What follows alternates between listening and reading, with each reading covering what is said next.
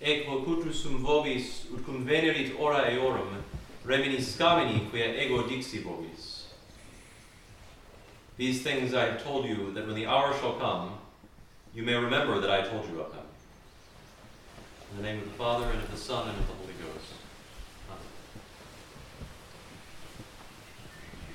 On this Sunday in the octave of the Ascension, we still revel in the joy of Paschaltide, and a joy which is only augmented by our Lord's ascension into heaven, a joy which is also an expectant joy as we eagerly await the coming of the Holy Ghost during the novena in the cenacle. And at the same time, there is definitely an ominous note to today's Holy Mass, or at least to today's Gospel. It is quite clear, if it wasn't before, that there is trouble on the horizon. This was never wholly absent.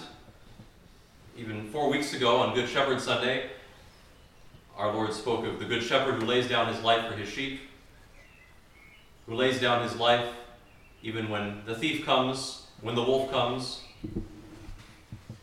It's clear that the life of the church will never be without those who come to attack the fold, requiring the shepherd to lay down his life.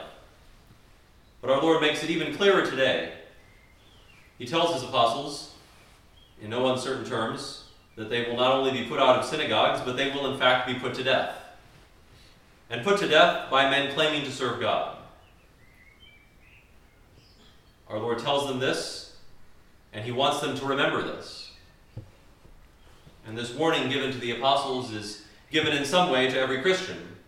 It's certainly given to every monk, and it's most certainly given to every priest. Each of us at the very beginning of our monastic life, on the threshold of the cloister, were presented with the cross, and we claimed it as our only desire.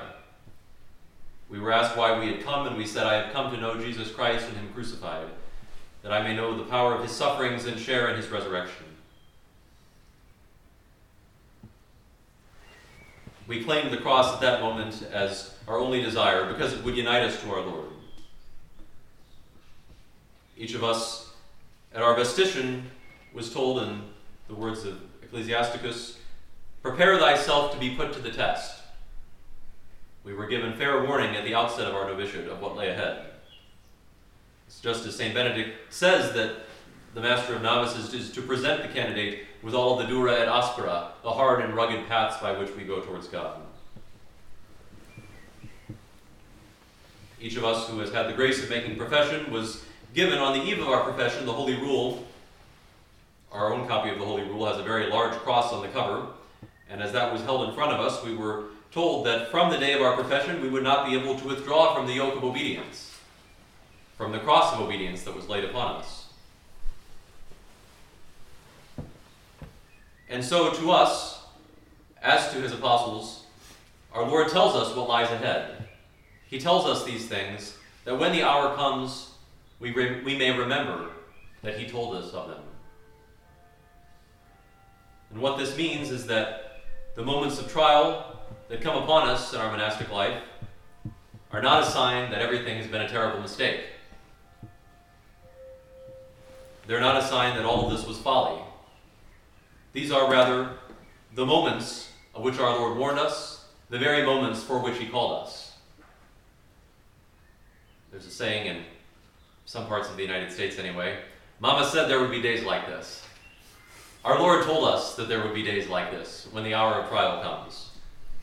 He told us this so that when the hour comes, we will remember that he said these things to us.